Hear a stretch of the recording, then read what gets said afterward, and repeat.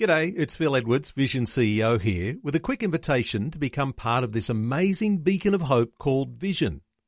Together we can put our love into action to help people of all kinds build or rebuild their lives on the truth of God.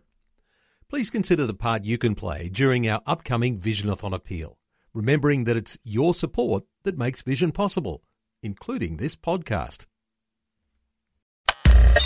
Audio on demand from Vision Christian Media.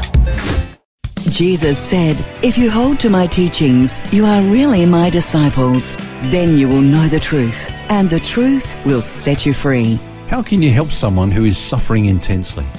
When Job's friends heard about his adversity, they came to see him. They genuinely cared for him and were in anguish when they saw him suffer so much. In fact, they were so shocked by what they saw that they lifted up their voices and wept, tore their garments, threw dust on their heads, and sat in silence for 7 days. But this is the best they did. From this point on, all they said not only did not help Job, it greatly increased his sufferings. The problem is that instead of just being his friends, they tried to be his counselors also. They gave their opinions about why he was suffering, and this left him feeling condemned. So how can you help someone who has suffered so badly that they even question God? Such a person is likely to say things that he or she would afterwards regret. When a suffering friend expresses bitterness, the temptation is to respond to their outburst rather than minister to their pain. What people need most in their sufferings is an assurance of God's love. The most important thing we can do is to be there for them and listen to them.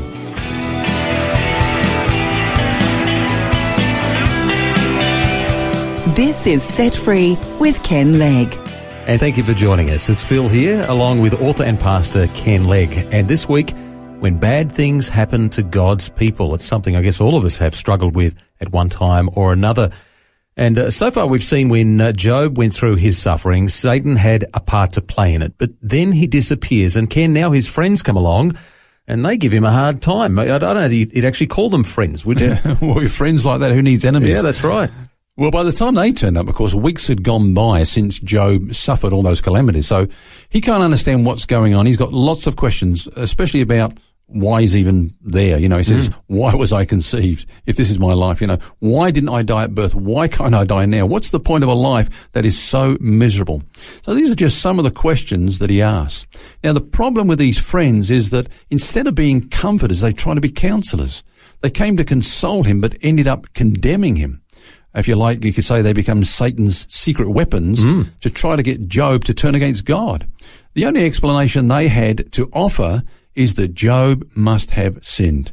So here we've got a second view of suffering that's faulty. Now we saw that, some people blame Satan for all the suffering in the world. Of course, he's the root of it, but he's not the total answer. So if he's our only explanation, that's a faulty theology. But these guys also have a faulty theology, and it's this, that the righteous always prosper, the wicked always suffer.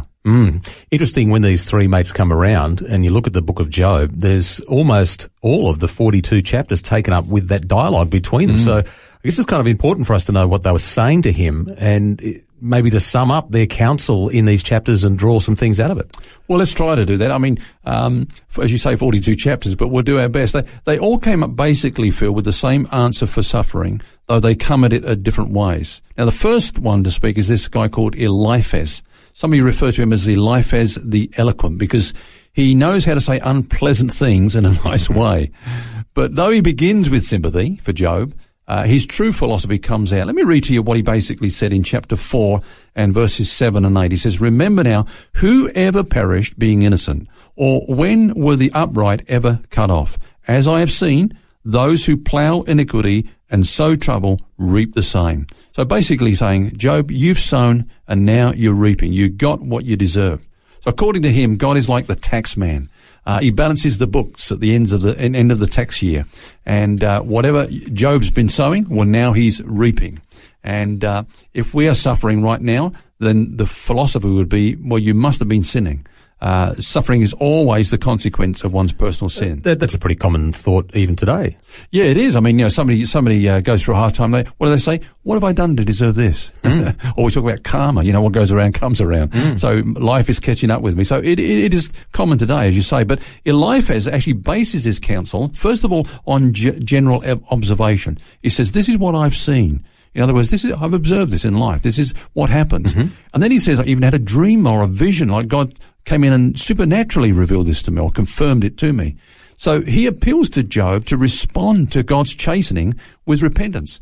And he basically says, look, Job, if you repent, you'll be healed. It's as simple as that. Doesn't sound like he was a very nice sort of a character. I'm sure there are some listeners who've experienced some counsel like that from somebody in their life. The reason you're suffering is because, you've got sin in your life. Yeah, even though God's own testimony of Job is that actually he was the most righteous man alive. So if he was suffering for his sin, these guys better watch out because they're going to get even worse. Yeah, that's right. That's the way it works, But of course, Job rejected their counsel totally. But in the next round, Eliphaz is not so courteous this time. He takes a harder line. In the first round, he urged Job to repent, saying that the happiness of those who turn back to God is apparent, so turn back to God and everything will be all right. But now he starts using fear manipulation. He says, if you don't, there's more trouble up ahead for you. And then in the third round, he becomes even more upset and angry, and he goes further. Without any evidence whatsoever, Phil, he presumptuously accuses Job with all the typical sins that were practiced by men of position in the East at that time. Corruption of justice, oppression of the poor, dishonesty in business, blatant materialism, religious hypocrisy, and on he goes, laying all these charges at Job. And of course, Job is devastated. I can't imagine he would have felt very good at all, really. And his other friends didn't give too much other good advice either, did they? No, well, the next one that comes along is Bildad. Bildad the Shuhite. As somebody once said, a very small man. Why is that? He's Shuhite. Shuhite, oh, goodness me. Okay. Oh, goodness. Anyway, he's a legalist. He doesn't care about how he comes across. He's totally unmoved by Job's cries. He feels that God has been slandered and he's got to rush into God's defense.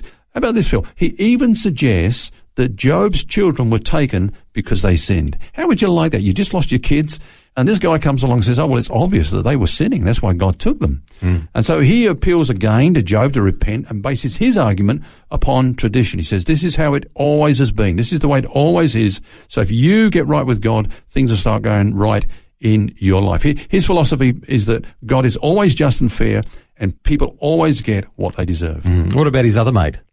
The last one is Zophar the Zealous. Now, he's a dogmatist. He's even more dogmatic and ruthless, if that's possible, than the previous two. So whilst Eliphaz bases his argument upon experience and could say, I have seen, and Bildad bases his upon tradition and says, you look in times past, this is how it's always been, Zophar simply says, know this. Don't you hate it when people say, listen to me, just listen to me. I've got the truth, buddy. I've got the truth. Yeah. Job must have been feeling like, how do I find real godly counsel in the middle of all of this? Yeah. And he said something really interesting. He called them miserable comforters. Suffering people can sometimes push to the edge of despair. I can imagine he was feeling like that sometimes. So how do we minister to someone who's in a suffering situation like that? Well, actually, Job gives them advice about what they should be doing to somebody in his position. He says 4 things. First of all, he says you should listen, first of all. In chapter 13, verse 5, he says, oh, that you would be silent, and that would be your wisdom. Just listen up. Just listen to me. Listen to my pain. Today's terminology, shut up. Yeah. There's that saying that there's 2 kinds of people, those that have got something to say and those that have got to say something. Yeah. And they were in the latter category. People don't want to be preached at when they're suffering. They just need someone that's going to listen to them. Yeah. The second thing he says is accept the limitations of human knowledge. He says, no doubt you're the people and wisdom will die with you. You've got all the answers, know-it-alls. I think one of the things that when we minister to those that are going through suffering, we don't have to have answers. Yeah. It took me a while to learn that. I think, you've got to come up with all the answers and all the biblical reasons and so on. But sometimes, we just don't know. And it's good to say, look, I don't know. I can't say why this is happening. But I'm here with you. But I'm here with you. Yeah. And the third thing that he says is, look, if we haven't been there, then we can't know. He says, in the thought of one who is at ease, there's contempt for misfortune. In other words, from where you're sitting, this is how you sit. How about you come and sit where I am right now? You'd have a different point of view. So, if we haven't been there, we can't really know. And then lastly, he says, of course, the greatest thing is always love. To him who is afflicted, he said, kindness should be shown by his friend. And, we don't have to agree with everything that person says. But the most important thing, as you've said, Phil, is that we are there for them, that we weep with those who weep. Love never fails.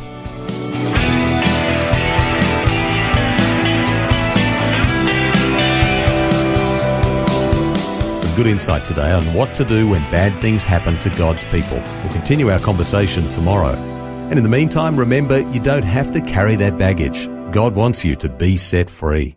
For books, DVDs, small group studies and other resources from Ken Legg, including the book Grace Roots, which features topics from today's message, visit the Vision Christian store at vision.org.au. That's vision.org.au. This program is a production of Vision Christian Media. To find out more about us, see vision.org.au.